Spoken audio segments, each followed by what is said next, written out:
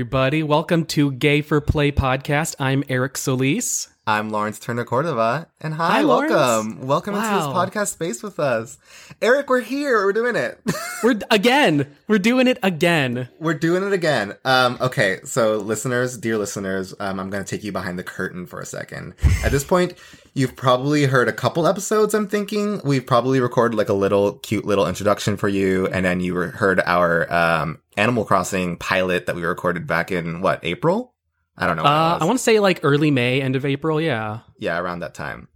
But anyways, so this is our second official episode that we're doing. And we're here. We're here for real this time.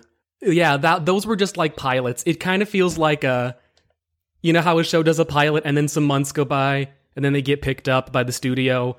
Except we didn't get picked up by a studio, which is just us getting over our own issues and deciding we were going to try a podcast again. We picked ourselves up in our own personal studio. And we've been renewed 6 seasons in a movie, baby. Let's go. So, Eric, how have you been? How's your week? Oh, it's been, what did I say 5 months ago? It's probably a lot of the same.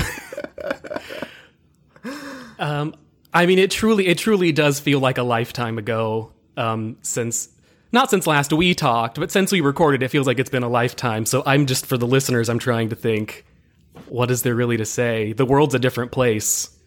It's been a lifetime, and also it feels like no time has passed at all. I feel like this year has been extended into perpetuity forever, but has also passed by in the blink of an eye. But, I'm chilling. Chilling the best I can. I'm chilling, too.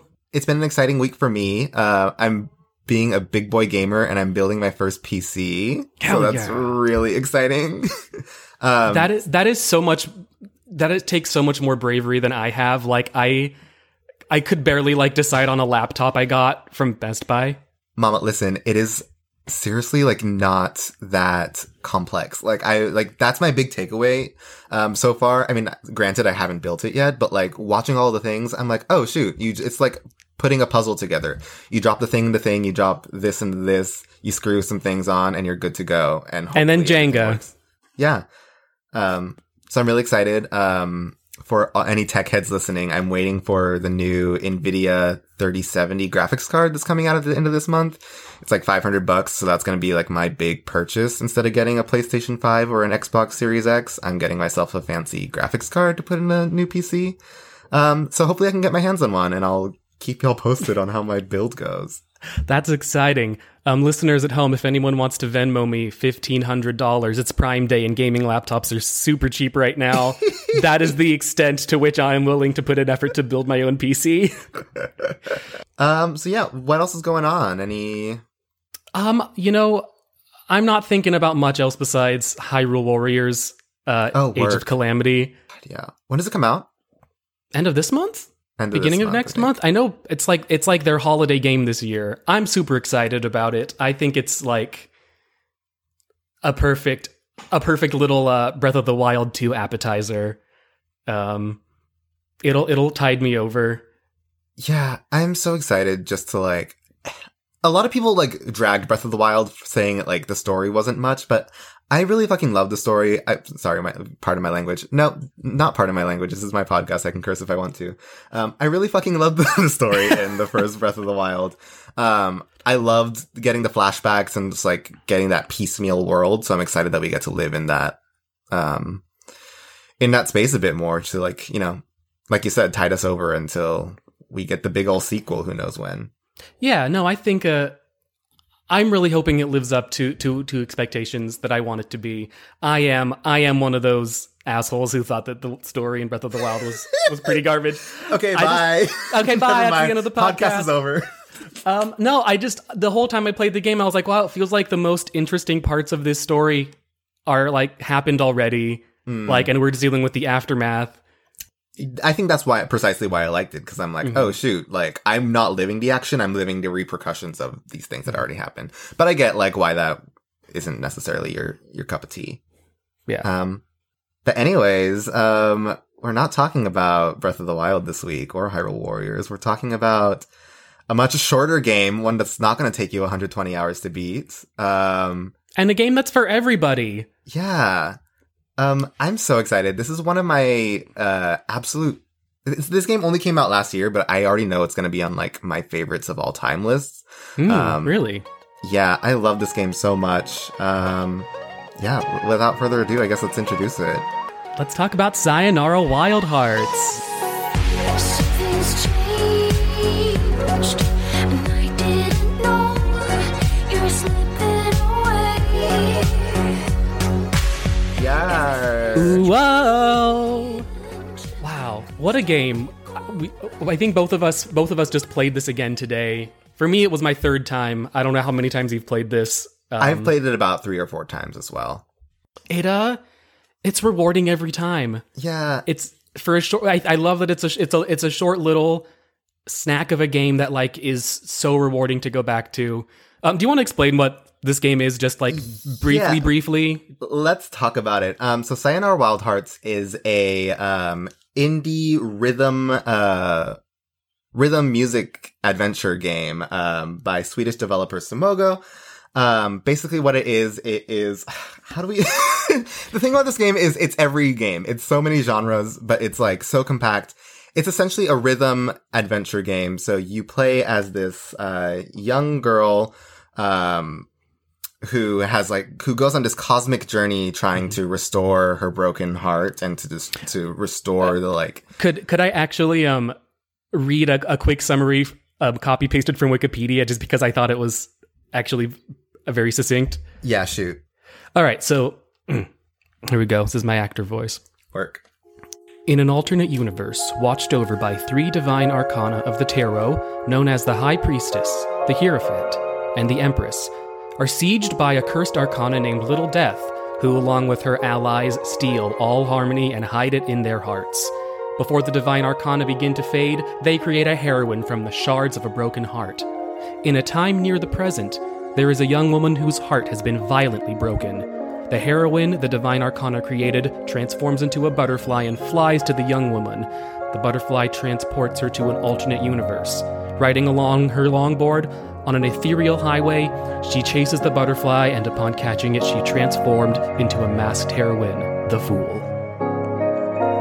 Very flowery for Wikipedia, right? Yeah, also, like, you hear that description and you're like, oh no, this game is way too involved. I'm not into it. But it is, like, just pick up and play. It's essentially about, like, this young tomboyish woman who, like Eric described, goes on this cosmic journey. But that's not even... And that what I just said there is, like, not even all that outlined in the story. It's a very bare bones piece. Narrated by Queen Latifah, we should say. Yeah, featuring Queen Latifah. That is a gag. It opens and you're like, girl, is that Miss Latifah up in my ears? And it is. I fucking love that they got Queen Latifah to just narrate this entire game. One thing that, like, I think would clarify, because, I don't know, like, this sounds so complicated, but it's not. The best description for this game, and it's how the developers describe it as well, is that it's a visual pop album. And that's essentially what it is. It's a collection of songs and stages that you're playing through. The gameplay itself is pretty simple. You're, like, riding along these levels, usually, like, on your skateboard or on a motorcycle or on all sorts of crazy shit. Or a deer, or a VR helmet, or all kinds of things. Yeah, you're collecting points as you go along this journey that's, like, pretty predetermined through cutscenes. The main gameplay is you, like I said, collecting these hearts and also, like, responding with these quick time events to progress the story forward, and dodging obstacles. That's, like, the main crux of what you're doing. And it's very quick. I mean, you said it's a visual pop album. I mean, I think you and I both agree. You could just listen to this album, the soundtrack of this game, and be satisfied. Like, the soundtrack works as an album by itself. The game is just almost kind of supplemental to it. Yeah. The like best comparison that I have for it is like a visual album a la Beyonce's Lemonade or Janelle Monáe's Dirty Computer. It's but a like, video game. Yeah, but a video game. So I think it's best experienced as playing it. And granted, like, it only takes about 50 minutes to like an hour and a half to play. Less than an hour. Yeah. So like as much as like I would say like if you don't want to play it, just go listen to it on Spotify because it's there on any streaming website. Yeah. I would say like play it first because it's just such a beautiful experience. And visuals. And it's a very simple game. I think that is something like the developers were intentional about. Like, this game is really like the joystick and one button. There is not a lot of combinations. There's not a lot of like in-depth combat. It's like you do what's on the screen. You move left, you move right, up, down, press a button when it tells you to. Yeah. And yet that is so engaging because the visuals of this game, it's like this neon pink, blue, purple landscape. Oh yeah, full I've of heard like it described. fractals. Yeah, I think the best description I've heard for it, and it's kind of why I wanted to talk about it on this podcast, is I've heard it described as like a bi pride flag on acid, and that's like the best like description of this game's aesthetics. Is like it's all neon blues and pinks and purples, and it's just so beautiful and so striking. Short-haired femmes on motorcycles with swords. Like, doesn't get more bi than that. One last thing I want to say about the gameplay before we start talking about like the aesthetics and like the inspirations that go into this game, because I think that warrants a large discussion, is that this game is really accessible, like you mentioned, not only because it's super short, but it's also like really forgiving. Like, every time you die, it's really smart how the game reloads you. It doesn't boot you back to the beginning of the level. It'll like rewind to like the last 4 bars of music and like just have you go from there. So it's like super seamless. It also like makes the like music part of it stay really cohesive, because it doesn't feel like necessarily like you're getting jarred out of this song. It's just kind of like a record scratch, and you hop back a few beats. It's really great at like not breaking that immersion. There's not a game over screen, right? You can like die as much as you want. It never like boots you all the way back. The game just kind of keeps going. Yeah. It's seamless. Yeah. And I know it goes like one level right into the other. There's really not a whole lot of times when you're not in control of the game. It really just like goes and doesn't stop like a music album does. And I think it's best done in one sitting. Like most great albums, listen to them back, front to back without a break. That's the best way to experience this world. Mm-hmm. Yeah. My one minor gripe about the game is like, the first time you play it through, it's like divided into like song by song, and like at the end of each song, you get like a rating, and then you go back to like a level select screen and press the next one. Once you beat the game, then it unlocks like an arcade mode where you can like play all the songs back to back as like one completely cohesive, seamless experience. And like it makes sense that they would separate it by levels, just so you can take a break if you want to. But like, I think the best way to play the game is like on a second playthrough, from beginning to end nonstop, and just baked out of your mind with it. Yes. Yeah. Well, speaking of being baked out of your mind, let's talk about the like psychedelic ass visuals of this game, and like all the like incredible visual inspirations and musical inspirations that this game has. Because listen, if you are anything like me, this game is so up your alley in terms of like. If you're Lawrence, you love this game. Well, okay, here's the thing you need to know about my gay ass is that I love the pop girlies. I love pop music so much. I think it's like such an underrated genre. I think people think of pop music and think of it as like, oh, it's just mainstream radio garbage, but like... no way. No. But, yeah, I think pop music is like such a stunning art form. I remember... I forget what podcast it was, but I remember hearing an interview with Kim Petras, and she was talking about like, how much heart and work pop music takes to make, and a lot of people just undermine its worth because it's easy to listen to, and like, I think that's so reductive. And I don't even think that's necessarily true. I can think of a lot of pop that is not like easy listening, that I wouldn't consider easy. I think like Charlie XCX is not necessarily like the smoothest. Yeah, I think Charlie, Sophie, Dorian, Electra are kind of like pushing the boundaries of like Rina Sawayama, girl, like these pop stars who are like pushing pop past a place of like bubblegum radio and like real, music that really takes consideration and multiple listens, and and I think it's so entirely clear from just playing this game, that like these developers were inspired by countless artists. Let's talk about some of the like inspirations behind this game. So the developers have noted Carly Rae Jepsen, my queen, as an inspiration. In the Polygon review of this game, the reviewer Jenna Stober described this game as "Give Carly Rae Jepsen a sword, the video game." which I'm obsessed with. So Carly Rae Jepsen's an inspiration. Robin, you can super hear the Robin influence. Oh, yeah. Specifically her album Body Talk. Do you know the song Indestructible by Robin? I do not. I'm not super familiar with Robin. I know a couple songs. Girl, you need to listen. But that song, it like literally sounds like that song you could slot into this game and it would it would feel like a song from Sayonara Wild Hearts. So. Yeah, we have just looking at this list, this is directly from the developers, the list of their inspirations. We have Sia, yes. Charlie XCX, of course. Sailor Charlie Moon. Baby. Charlie Baby. Tron. Punch-Out. WarioWare.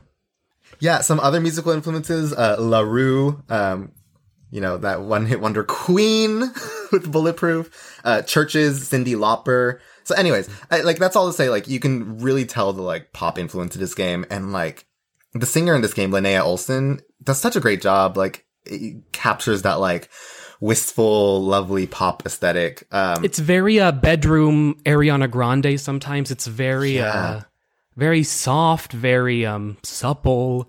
Mm-hmm. Also sometimes very like driving very forward to the floor. It's like it has the range, darling.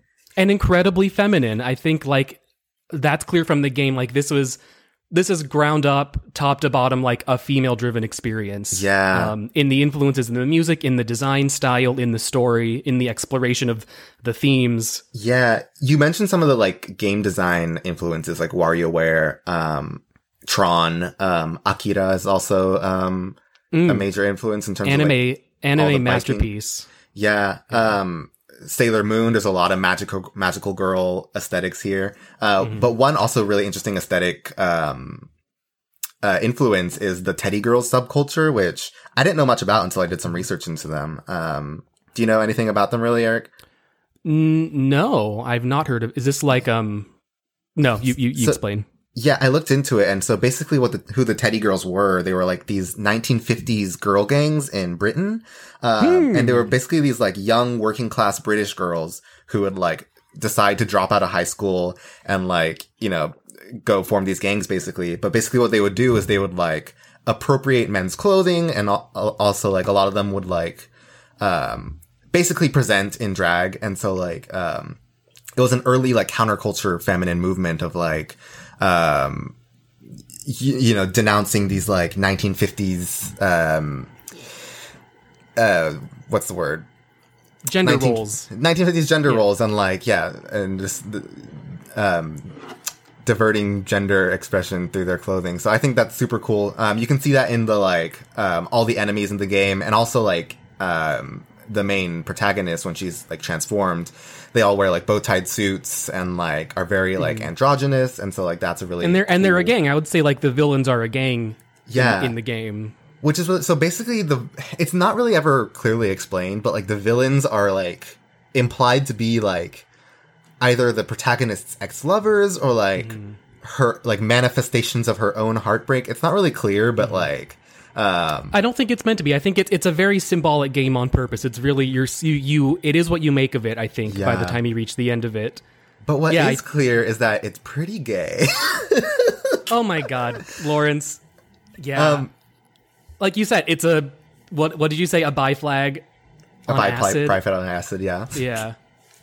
But yeah, I mean, cause it's like, this entirely feminine driven, plot about heartbreak and about restoring a broken heart.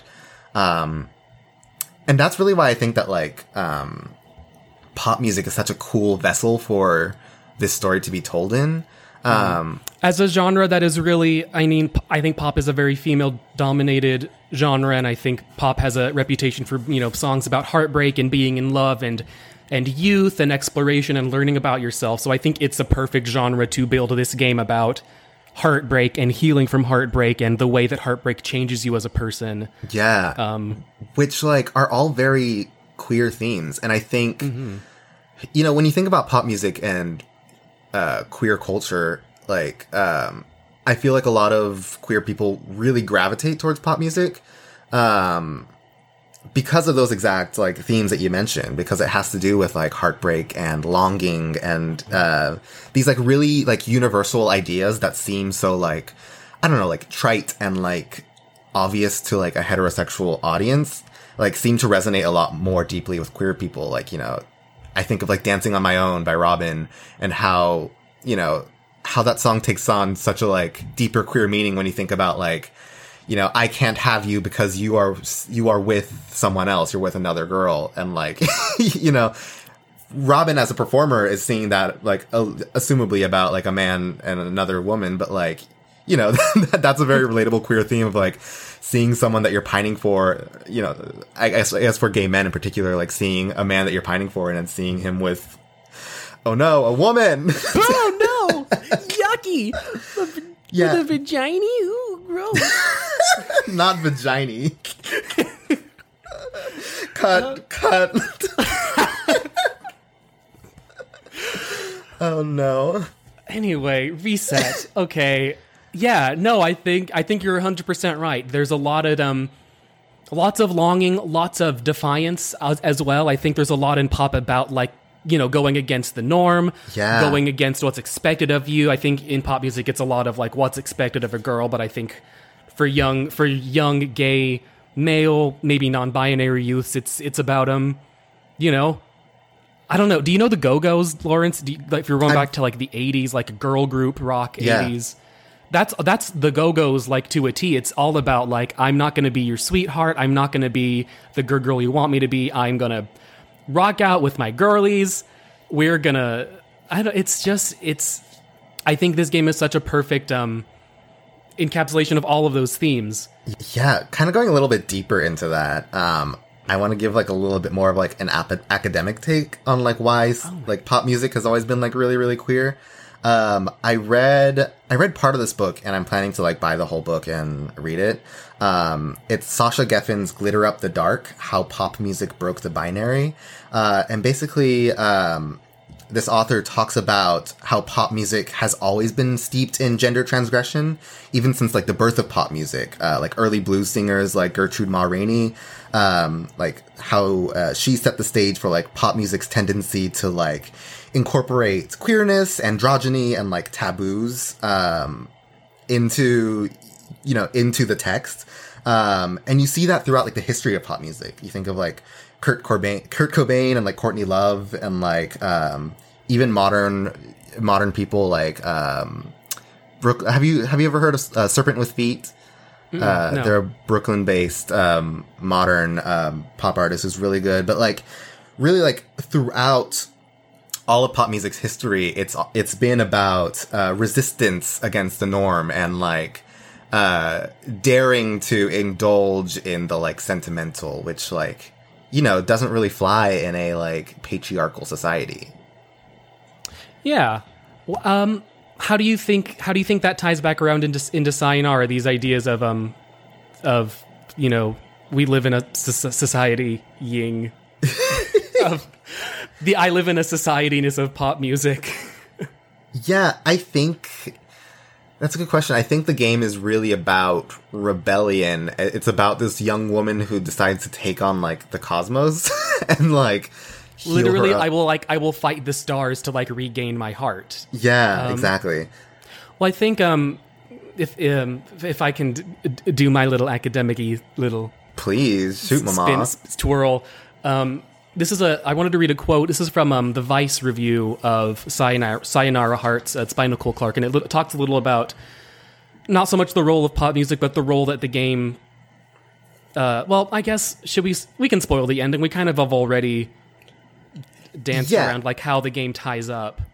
So yeah, spoiler warning. If you want to go play the game, it's like an hour. Go play it and come back. Yeah. But yeah, go ahead. It's a very sweet ending. It's you know, she goes through the journey of, you know, fighting all these teddy girls, you know, fighting dragons, going into a VR headset, going on all these adventures. She shatters the final heart, and in the end, we then sort of, the final level of this game is us sort of replay. Like a montage. A montage of all of the levels before, but this time instead of shattering hearts, she gives them all kisses on the cheek. She gives them kisses on the cheek, and it's so sweet and good. And their hearts get repaired, and it's such a beautiful, like, she went into this world thinking that the only way to heal her heartbreak was to cause damage and destruction, and in the end, to conquer them. But in the end, what she realizes is that she has to forgive, and she has to come back to the sweetness that she had before she had her heart broken. Yeah. So I'm going to read this quote from the Vice article. In Sayonara Wild Hearts, winning isn't an ultimate version of breaking others' hearts and evolving into greater power. Instead, it's an informed return to your initial state. Rather than becoming your mask, you abandon it. Rather than becoming someone new and unbreakable, you recover to the point of self-acceptance. A choice that feels much closer to real-life personal growth than the hero's journey of fictive narrative. Can you think of another game that does this? Like, I cannot think of a single game that ends with that sort of wrap up to it. Yeah, at least with that level of like tact and succinctness. Like, yeah, so many video games that we play are about, you know, conquering over the greatest evil. Like, you think of any JRPG and they always end with you essentially fighting God. Yeah. Fighting God or like destroying the devil or something. But yeah, I love how personal this game ends and like how personal and also still grand it is, because you still get that grand final boss fight. You ride a dragon into the sunset, but then at the end, you return to your little bedroom with this like sense of peace. It's like so beautiful. This is very much like, you know, returning to the Shire kind of feeling. She went on this journey and came back home to the same place, a different person. Yeah. Her hair is longer. That's how you know time passed. Mm-hmm. It's so sweet how the game, you know, I think that ties into like the way that you even play this game, where it's not about leveling up. Like, yes, there's points. The points are ostensibly meaningless in the game. But you don't level up, you don't gain more powers, you don't... Although, let me say, Mama, I grinded through those levels and tried to get as many gold ranks as possible. And let me just say, the final level, I remember one day, the last time that I replayed it back in like May or June, I literally sat down for 2 hours just grinding through the final level, trying not to die, and I finally got that gold rank, so... Wow. Pro gamer here, baby. Do you get anything for... You get the satisfaction of being a pro gamer like me, Eric. That's what you get. Wow. Fucking owned on our podcast. I forgot I'm bad at games and I can't do this podcast anymore. No. Bye. Okay, that's not the... One thing that I want to establish on this podcast, and it's something that I've realized playing games with you, is that generally you are so much better at games than me, Eric. No, I don't want to do this. No, it's the tea. Like, we were playing Donkey Kong Country on the Switch a couple weeks ago. And it's really cool.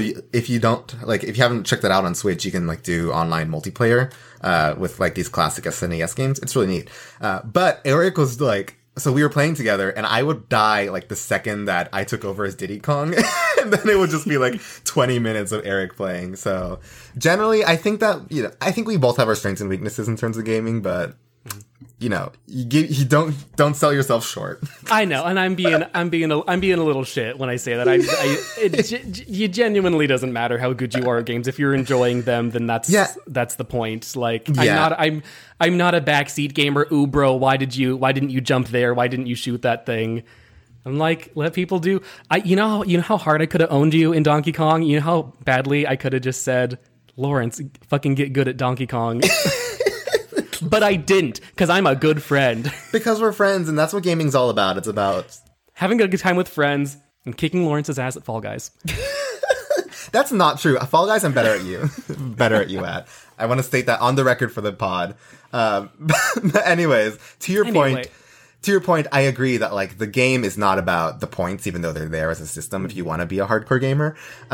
It's about the grand experience and healing your own broken heart. And I think for me, part of why this game resonated so much is just because, again, I talked about how much I love pop music. But pop music is like the perfect spoonful of sugar and medicine for a broken heart. Like, I don't know, every time I've gone through a breakup or rejection or anything, I've just put on an Ariana Grande album or like a Lady Gaga album and danced in my room and cried until I felt better. So like, there's something very like beautiful in how that game distills that experience of like you were saying in that Vice quote, like recovering to the point of self-acceptance and like still feeling like it's this huge triumphant journey, even though it's, you know, something very personal.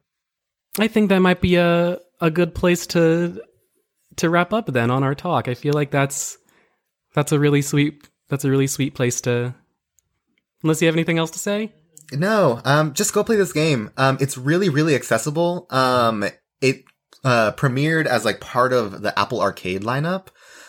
So if you have an iPhone, an iPad, or like a MacBook, you can download a free trial of Apple Arcade and play this game for free, mama. Oh, that's right. It's still free, right? It's still free? You can still get a free, like, I don't know if it's a week-long or a month-long trial, but like, yeah, there's a trial period to play this game.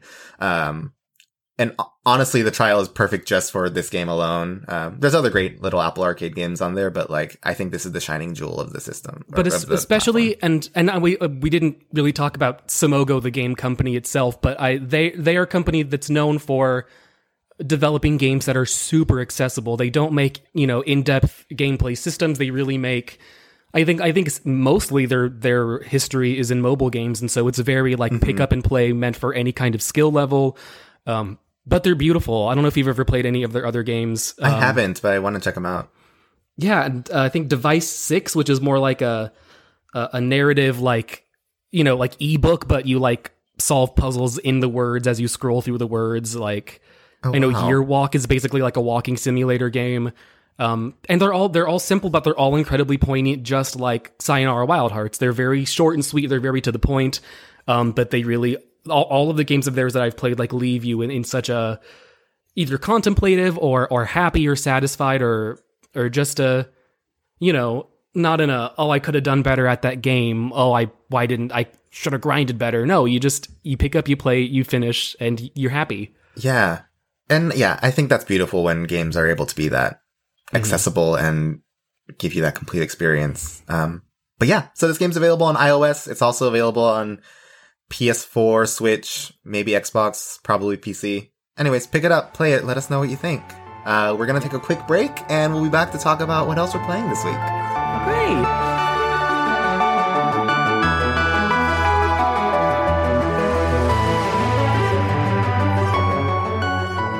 Wow, that was, Lawrence, that was so fun. I really like doing this. What else is going on with you this week? What other games have you been playing? Okay. I've talked to you about this, but I want to talk to our beautiful listeners about it. It's a game that I've slept on for years. So basically, I mentioned I'm building a PC. I'm a bit of an addict, and I tend to buy a lot of video games when I don't need to. So inevitably, I end up with a huge backlog of games. So now that I'm building a PC and like actually spending money on hardware, I'm like taking a break from buying games and playing many of the games that I already own and don't have. So the big one that I've been digging into is Hollow Knight, which is a Metroidvania that came out in 2017. Yeah, this game has been sitting in my backlog forever. Eric, you recommended it to me. I know you love it. And I'm loving it a lot too. It took a minute to get into because like I tried it once when I first got it and then couldn't really get into it. It just felt like, I think the aesthetic is purposefully a little bleak at first. I think that's one of the genius things about the game is that it starts off very flat and very, what is this dark, dank, dreary place? Yeah, it's a little bleak. It also like takes inspiration from like the Dark Souls games in terms of like you die once and like you lose your like progress of like money that you bought until you go back and find where you died and then like restore your body. So like that was a little intimidating to me at first, but then once you get into it, it's just like such a really beautiful, lush world about this little knight who's like going on this grand adventure through this like long forgotten kingdom. And the thing that I wanted to like talk about it is like, I think what turned me off from it at first was like, it seemed like a very lonely game. Like it seemed like a game that was empty and about like, this little cute bone guy's like, solitary adventure. And like, it is a very solitary adventure, but like having played it more, the thing that I love about it is how full of life it seems. I love when you like go to a new area and like discover NPCs who like then, journey up into like the hub world up above or, stay there and just have their little shops in the middle of this like huge kingdom. I love like going into a new area and hearing the little map guy humming and then like, like, oh shoot, there he is. Like he's here again to like sell me a new map. You make friends. It's a very It's about making friends in a really lonely place. I think that's what's really, really exciting about the game is you just genuinely don't know what the next thing you're going to find is going to be. Yeah. I think like any good Metroidvania, you never know what's around the corner, but you just want to keep going. This, especially when I played it for the first time, it was one of those games where it's like I stayed up till 3 a.m. because I couldn't put it down because I just wanted to see the next thing, the next world, the next person I was going to meet, the next ability I was going to get. Truly, I think it's like the Metroidvania practically perfected. I don't know how you could like really improve upon that model of game style. Yeah, I'm loving it. I'm hitting a little bit of a brick wall because it's hard. But I'm excited to keep hammering away at it, and like I'm glad that I like gave it its fair second chance. So yeah, check it out. It's a really good game. Yeah. Eric, what are you playing this week? Well, I'm gonna cheat. I'm gonna talk about two things that I'm playing. One of them is music. Since it's a music episode, I'm gonna give a music thing. I'm gonna give a game thing. Music thing, real quick. I just want to say, Rebecca Black, honey. You remember Rebecca Black? Okay, yes, the Friday girl. Yes, I know she did that Friday song like 10 years ago. She is still making stuff in 2020, and she is fucking killing it. Like, good for her. Fucking good for her. Like her. She hasn't released an album. I feel like she's like about to release a full length album, but she's been releasing singles like this year and a lot of last year. It's some real catchy shit. She's real serious about her work now, and I just think I think it's honestly really inspiring that she's this girl who was like, yeah, I made a shitty song when I was 13. I'm in my mid-20s now, and like I'm good. Like I'm really like her stuff is a lot about like don't treat me like a child. A lot of what we were saying, like what pop embodies that feeling of like childhood rebellion and teendom and growing into a new person. I feel like those are like the themes that she's covering. Themes that I don't think she could cover as an artist if she hadn't gone through what Friday put her through 10 years ago. Good for her. Like, so check her out. It's finally Saturday. Saturday is here. And we can drag Friday as much as we want, but Friday was the moment. Period. You cannot argue that it was not a moment. Friday was indeed a moment. And here's the thing that makes me really excited about that. You mentioned Rebecca Black, having her Star is Born moment. And like I'm excited to check her out. Particularly because like it makes me think of another artist who was a very popular one-hit wonder at a time, Miss Carly Rae Jepsen with her, I was just gonna say her Call Me Maybe moment, and she has become, an icon. More than the Call Me Maybe girl. Yeah. And so like I think that Rebecca Black has definitely owed her fair shake. Because, if we had left Carly in the dust, where would we be today? I genuinely don't think we would have Sayonara Wild Hearts without Carly Rae Jepsen. There's no world. No. Part 2. So quick, give her a listen on Spotify. She's killing it in the game. And listen to Carly Rae Jepsen's Emotion, the best pop album of the century. Anyways, now on iTunes and Spotify. It's October. It's spooky, scary skeleton time. It is indeed my favorite holiday. Halloween's going to be weird this year, just like every holiday has been weird this year. It's going to be spookier in a different way. But I am still indulging in the frights. I'm still indulging in the jumps and the scares. I'm gonna talk about Resident Evil 7 for just a quick second. I know I've been playing this on and off for a while. It's sort of been a pick up and put down game for me. I'm getting back into it again. I am going through the DLC. I am doing my second playthrough. God, it is such a good game. And I know, Lawrence, that you do not do scary. I know that's a struggle for you. And so listeners, I am a little baby and I cannot do horror games. Oh, but it's so fun to me. And the best analog I can think of for Resident Evil 7, that I think you would know, Lawrence, it's like Halloween Horror Nights at Universal Studios. Mm-hmm. It's like a walk-through maze into a video game. It's like that experience. It's not like emotionally devastating horror, like I think in the way that Midsommar or Hereditary or Get Out could be. It's very much like fun, jump out behind a corner, ooh, boo, I scared you kind of game. And that is so fun to me, especially for a series that is known for being like iconic in the horror genre. It kind of lost itself for a couple years after Resident Evil 4. It comes back, Resident Evil 7. It's a whole new style of gameplay, literally a new perspective. It's in first person now. It's so fun. I think it's really fun. I think the puzzles are really inventive. I think the characters that are in the game are really creative and really like stuff that I am not used to seeing in a video game. It's funny. I think that's the thing that I think people don't really get just from watching trailers of it. But Resident Evil is camp. It is high camp. It is silly, ridiculous. Well, so much of horror is too. And Yeah. like, yeah.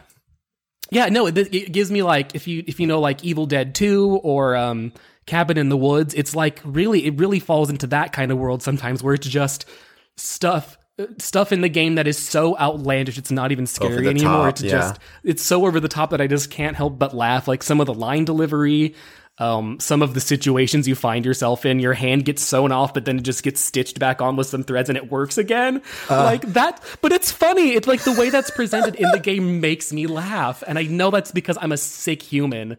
No, I don't think you're a sick human. I just am very squeamish when it comes to blood and gore is just my thing.